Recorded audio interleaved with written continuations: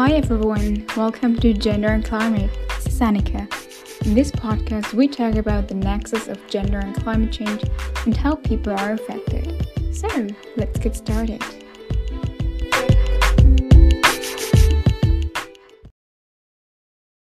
Today, I'm going to be talking to Vrinda Kabra from India. She's the co-founder and business designer of Pre-Cycle, aiming to bring a systemic change in the global plastic system. And what plastic solution and the nexus of gender and climate change has to do with each other, that's what Vrinda and I'm going to talk about. Hi Vrinda, I am so happy to have you here today. Thank you so much for sharing this platform with me, Annika. I'm so excited about this. Vrinda, to give listeners a little outline of who you are, where you are, what your background is, I would like to ask you, where are you right now and where actually did you grow up? So at the moment, I'm speaking to you from India. And I was born and brought up in this country. And most of my formal education was also done here. However, I did go for my master's in innovation and entrepreneurship to ESADE Business School in Barcelona. And that's how I got the taste of the so-called Western side of the world. And I like to believe that I'm a mixed bag of experiences from the East and the West. Mm-hmm. But you have been brought up in India. Where exactly about? In the west of India. I come from a city called Surat, and it's in the state of Gujarat. And, well, I get to know that, everywhere in this world, environmental pollution and plastic pollution is, a very big problem. And you're speaking to me from India. How is the case in India? So, plastic pollution or plastic waste management is something that both the developed and the developing nations haven't gotten right. In developing nations like India, the sector is highly informal.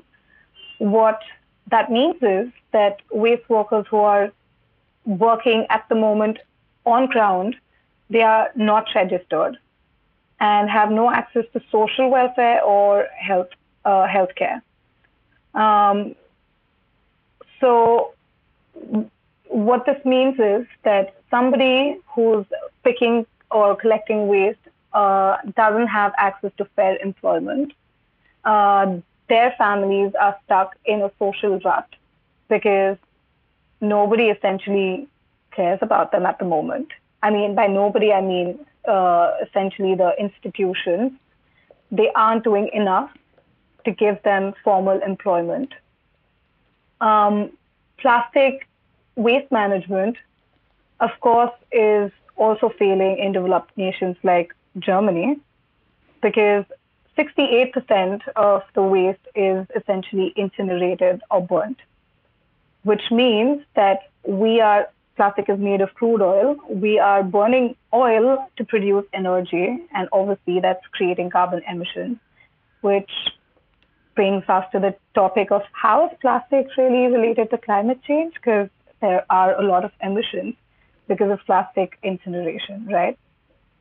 And second bit is that countries, developed nations, have been exporting their plastic waste to developing nations like Turkey, Philippines, India, Malaysia for decades now. So essentially, the plastic waste is being exported to countries that don't even have the infrastructure to handle their own waste, which leads to a lot of dumping in landfills, in our water bodies. So we've come to a point where plastic is in our environment, it's in our food chain, and recent studies also show that there are microplastics found in human bodies as well. And that brings me to my next question. You were just talking about the collectors of plastic. They don't have any social insurances or are not seen at all in the system. And we're in this podcast obviously talking about gender and climate change. How is plastic pollution, what does it have to do with the nexus of gender and climate change? Could you draw some parallels or explain it to us a little bit? Mm-hmm. So, collection of general or mixed waste is either conducted by municipalities or private contractors appointed by the municipalities in countries like India, Indonesia, Vietnam, Philippines. So, this small section of organized work is dominated by men in all of these countries, right? And women's participation in the waste sector is limited to the informal or unregulated operations, such as recycling collection, either individually or alongside their male family members. And the nature of participation at processing and recycling factories is unregulated. And these women are engaging primarily as daily wage workers. So essentially, what you can imagine, like in one of my visits on ground, what I saw was there were a bunch of young girls who were doing the job, this sort of informal work for their family. And when I asked them that how much money were they getting paid for the work they were doing, they said 200 rupees per day, which is like 2.5 euros per day. And that's crazy because that's not even the amount of coffee. Like that's not even how much you pay for a coffee in Europe, right? And that's the nature of work that they're doing without having access to gloves or access to basic health, safety equipment. This is the state of this is how the plastic pollution or crisis is affecting women, essentially in developing nations. When they get paid on a daily basis, the money is hard cash. It often is taken away by the men in their family, right? So they don't have access to decision making on how they want to spend the money. They're not independent enough to say where and how I'm going to use the money, right? And second biggest problem is that when these men, they go for their work on the landfills or for waste collection, because the nature of job is so tough, they often consume substances, right, to numb their senses, which leads them to addiction. So even if they're not really going for their work some days, they're still consuming substances.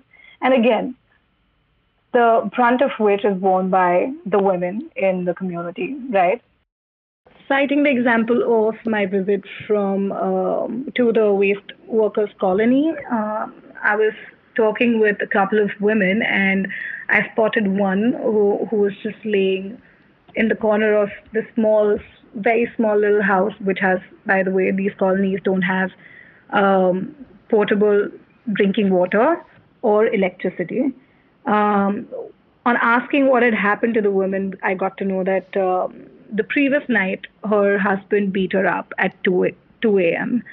And cases of domestic violence is highly prevalent in such colonies because, and essentially, it is because of the use of substance by people. So these guys are trying to use substance so that they can do the job properly, but at the same time, it's landing them in a vicious rut because then they get addicted. They're spending more of their money in substances. And at the end of the day, this is going to affect the lives of their families and children. And that's why they often never come out of this social rut. So that's how women, again, are impacted because of the domestic violence that happens in these communities. And when we come back to, like you just mentioned that women are paid like $250 per day. like something what you can buy a coffee with in Europe, as you mentioned, and the money gets taken away from the men. Why is it that A, they earn that little, and B, why does the money get taken away from the men in their household? Or how does it work? Better said, because women are the ones buying food for their families and all that surroundings. I see you nodding, so you know what we're talking about. So why is all that? Why does it happen? And how is plastic in all that circle? So essentially, this happens because these guys are not employed, or they are not registered employees, right? So the state cannot really give you access to fair employment. These are the operations that are not registered. So that's why you don't have access to fair wages. If were they operating in a formal setup, this wouldn't have been the case, right? They would have been paid fairly, and this is also what we are trying to do with our work at Pre-Cycle. Yeah. And the second question of why do men take away the money? That's just because of the social structure still existing in our country. That even if the woman does all the job, men, they have the right. I mean, they don't really have the right, but they take the right essentially, and they make the decisions essentially. So that, and also there's no push for women empowerment, right? Like those little young girls, if nobody tells them that there is a light at the end of the tunnel and here's a way you can formalize your work, here's a way you can secure your finances, they wouldn't know. Like they don't know better so far. So that's the problem. And one primary problem is that it's just hard cash, right? Imagine if you had money transferred to your bank account, it would be way more difficult for someone to take away the money as opposed to like if you're just getting cash on a daily basis. So it's easier for also the men in the family to just take away the money. Yeah. And you already mentioned Pre-Cycle. I want to dive into that because you have an entrepreneurial solution to the whole big problem, and I would love if you could share what you're doing there, how you came up with it, and what's exactly your aim to solve on the world with your business. So, like I'd mentioned before, when I finished my master's from Barcelona, I was very clear that I wanted to be a business designer who would build models, business models that were self-sustaining, but also at the same time were doing good for the planet and its people. And that's how the whole idea of working on Pre-Cycle, and that's how I also met my co-founder, Christian, that happened. What we at Pre-Cycle believe is that people do know that there exists a plastic problem and it's a global crisis. They are aware there is guilt. There's also willingness to do something about it. But sometimes the problem seems so complicated that you tend to take a step back and stop caring about it. Like you're like, this is just too big for me to even make a difference. So we want to change that. We believe people want to do better, and we find you a convenient solution in which you will be able to take plastic action. One of our services is a plugin, which means that you, Annika, if you're shopping, let's say on an online store, at the end of the checkout, you will get an option to contribute €1 and bring back, recover and recycle 1 kilogram of plastic waste from the environment. So this is just like a tick. It's literally plastic action with a tick of a button. Now, when every individual does that. We are amplifying the impact that all of us as a community can have. We collect this compensation amount and we divert it to our impact partners in the global south, in developing nations, so that there is an incentive for them to maintain standards, to also provide for fair living, fair employment, and conducive work environment for their employees, the waste workers who are at the bottom of the social pyramid at the moment. So, this essentially, we are making plastic action as easy as a click of a button for anyone from anywhere in the globe. One thing I wanted, when you're working with your partners in the global south, so are you providing them also support on how they can produce more environmental friendly? Because when you take the social, when you have that in mind, you're already looking that the employment gets fair and they get fair wages, and women get also a good employment, or at least righteous employment. How does it work on the environmental side? Because that's the very nexus we need to have a look at, right? Yeah. So when we select our impact partners, at the moment we have a partnership in Bangalore with Saha Zero Waste. We have certain parameters, right?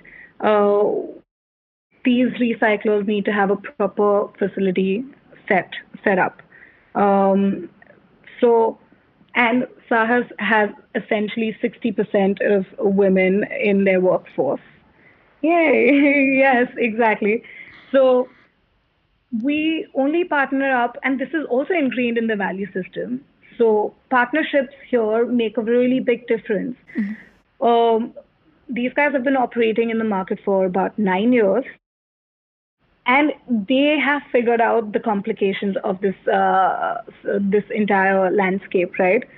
We want to support them, and then with the help of our partners, we want to also adopt other informal recyclers and give them certain standards, that there has to be women quota, for example, in your facility, to be able to have access to our incentives.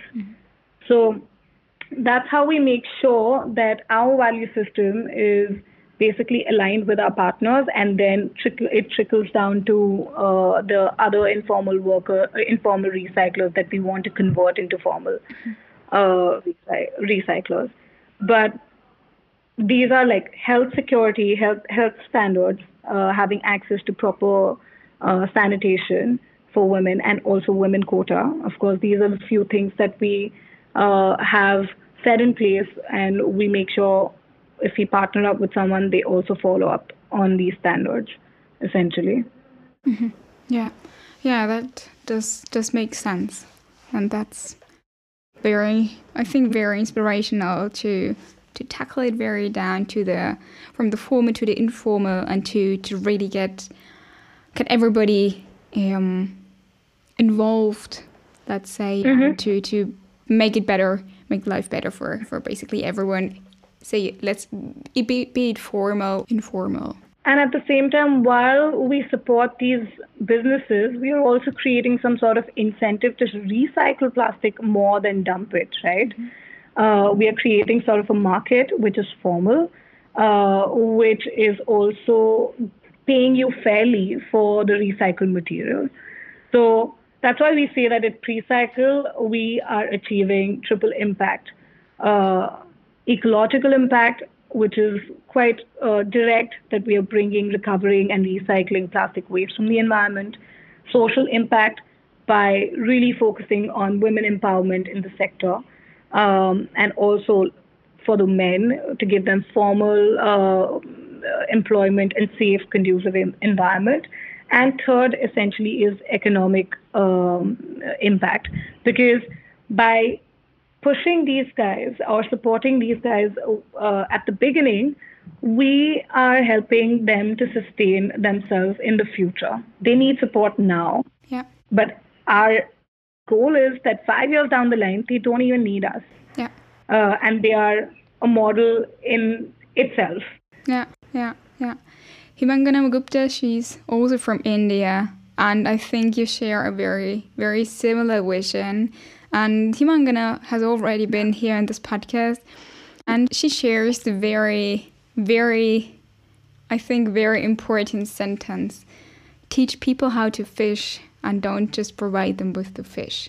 You don't have to give people the fish, but teach them how to fish, and so that in 5 years' time they don't need you anymore because you taught them how to get there, what to do. And I think that's how development and social development should be. Exactly. And it's not that we know it better what's happening on ground, and that's why we take and we would be uh, uh, stupid to even foolish to even think that we know exactly what's happening on ground. That's not the point.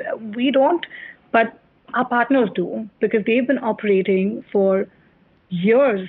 And what we can do is we can help circulate resources and empower those who know what's the right thing to do, or how to make sure that the money goes where it's needed the most, essentially. Yeah.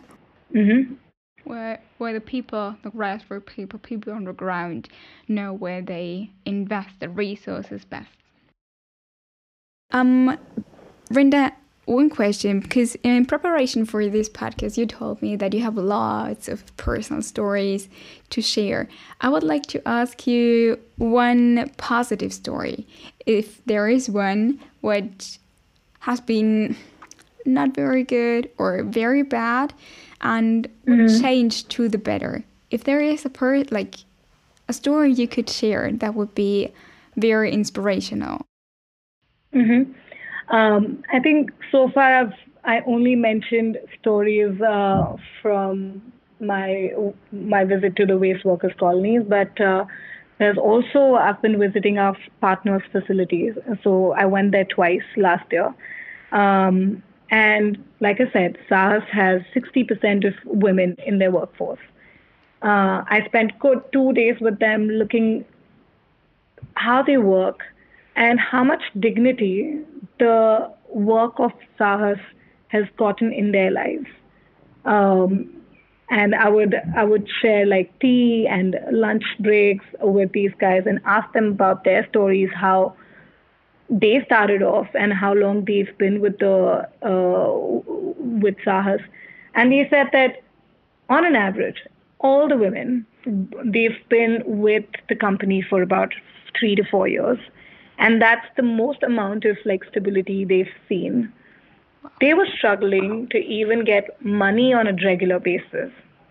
There was that level of instability. But now they know that every month they will get the money on time in their bank account. And they have the right to make the decision of how they will spend the money in the children's education, in the health. So it was just beautiful to see that how basic formalization of the sector could really bring a scope for brighter future for these families. And one of them was also so kind enough to show me their family picture, and they took so much pride in what they were doing. At the moment, this sector is looked down upon in the country. People now imagine if you don't see other people giving you respect for what you're doing, which is also very important. Waste sector is so important, and these guys are not given the due respect for their work. Uh, and this was a beautiful story. They took pride in what they were doing. Yeah. And they were happy to come back to their workspace every morning, and they would always start up daily their day with 15 minutes of yoga. So they would line up everyone, men, women together, file in a file, and I saw women leading the entire session. And it was so beautiful, sharing food with their co-workers. And women are women. You take them out of the home or inside the home, they'll always have that motherly feel. So they would also feed me lemon rice.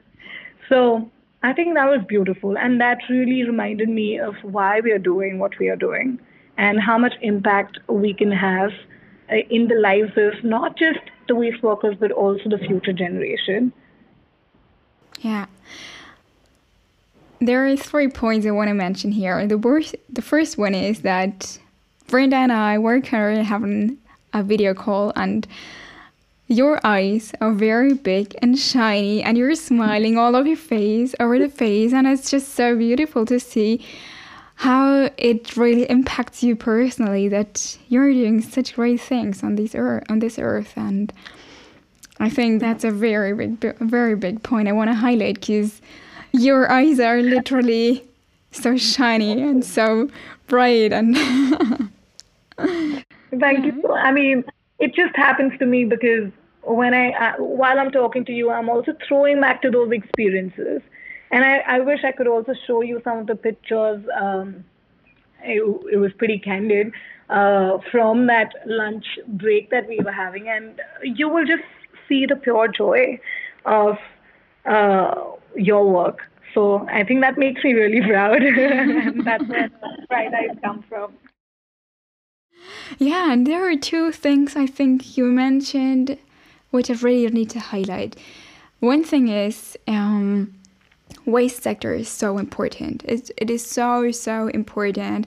And as you said, people are not getting the pride they receive, they need to get.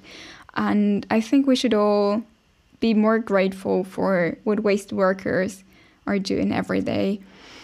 And can I just also point out one Navya, in Germany, the top sectors that consume plastic: construction, healthcare, automobile industry, and then there's packaging. If you look at all of these sectors, you'll understand that most of these things are essentially consumed by people who are wealthy, or at least they are doing good enough in life. So, and people who are affected by the pollution is essentially people who contribute the least to the problem. Yes. And that's why the least that we can do is give them the due respect, not just in terms of, oh, well, good job, but also financially, also by providing with a safe infrastructure for these people, right? Yeah. Because, I mean, if they stop doing their job, our house will become a dumping ground. For the waste we have and produce every day, yeah. And the second point I really wanted to outline and mention, what I think is very valuable, and you described it in a very good way. Women, when they get paid every month, like they know that the money is coming, no one is going to take the money from them, like, is not as easy as it was before with hard cash to take the money and to spend it on random stuff like alcohol or whatever. And I think that's a very, very important point that we need to highlight, that women, when they get the money, they don't just look after themselves. Oh, I get myself another dress, the second one this month. But they care about the whole family. They get the food, they get the health and education for the whole family. And that is one thing I really think we need to highlight, that if we care for the women and, as you said, give them formal work, we don't only care about women and their lives, but we care about the whole family and the whole system, what is behind one single woman with the motherly feeling, as you said. Exactly. Yeah. Vrinda, we're coming already to the end of our podcast. I know it is super fast. I would like to ask you my last question. Which recommendations would you give policymakers to literally break the nexus between plastic pollution, gender inequality, and climate change? I think the most important recommendation that I would give is representation. We need local representation at a global stage to find a solution for this global problem. It cannot happen that somebody sitting in the West will just make policies for developing nations, because it's not going to work. Like, the plastic problem is different for different countries. The social, political, and economic problems related to this sector is completely different. And if you want to find an impactful solution for it, you need to get insights from on ground, and that will happen if you have representation from on ground, and especially by women. I would say, because they are a big part of the social problem, right? Um, that's that's one. Second is that making gender equality a part of the requirements for organizations that participate in EPR, extended producer responsibility, or plastic credit schemes, like the one we have. So ensuring that, just the way we also sort of ensure that our partners have women empowerment a big part of their value system. I think we need to have a formal policy that also ensures that women have their quota in this sector, and they're well represented throughout the supply chain, and not just in some small section of the informal operations. And most importantly, third would be to push uh, this sector to become more formal in the way it's operating at the moment. Um, we don't have current data on how this the operations are run because everything's unregistered. So we need to formalize the sector in developing nations and push and bring that incentive to make it more, like, businesses should want to recycle more and dump less. So creating that sort of incentive in formalizing the work is, I think, the third most important thing that we need to do at the moment. And also, that's what we are trying to do with Precycle. That's awesome. That's awesome that you're combining these three things in your business, and I really hope policymakers are going to listen to your very valuable recommendations, because they're, I think, absolutely key to achieve what we want to achieve together. Yeah, Vrinda, thank you so much. I thank you so much for being here. It was very inspirational and absolutely awesome to have you here today. Thank you so much. Thank you so much for sharing your platform with me.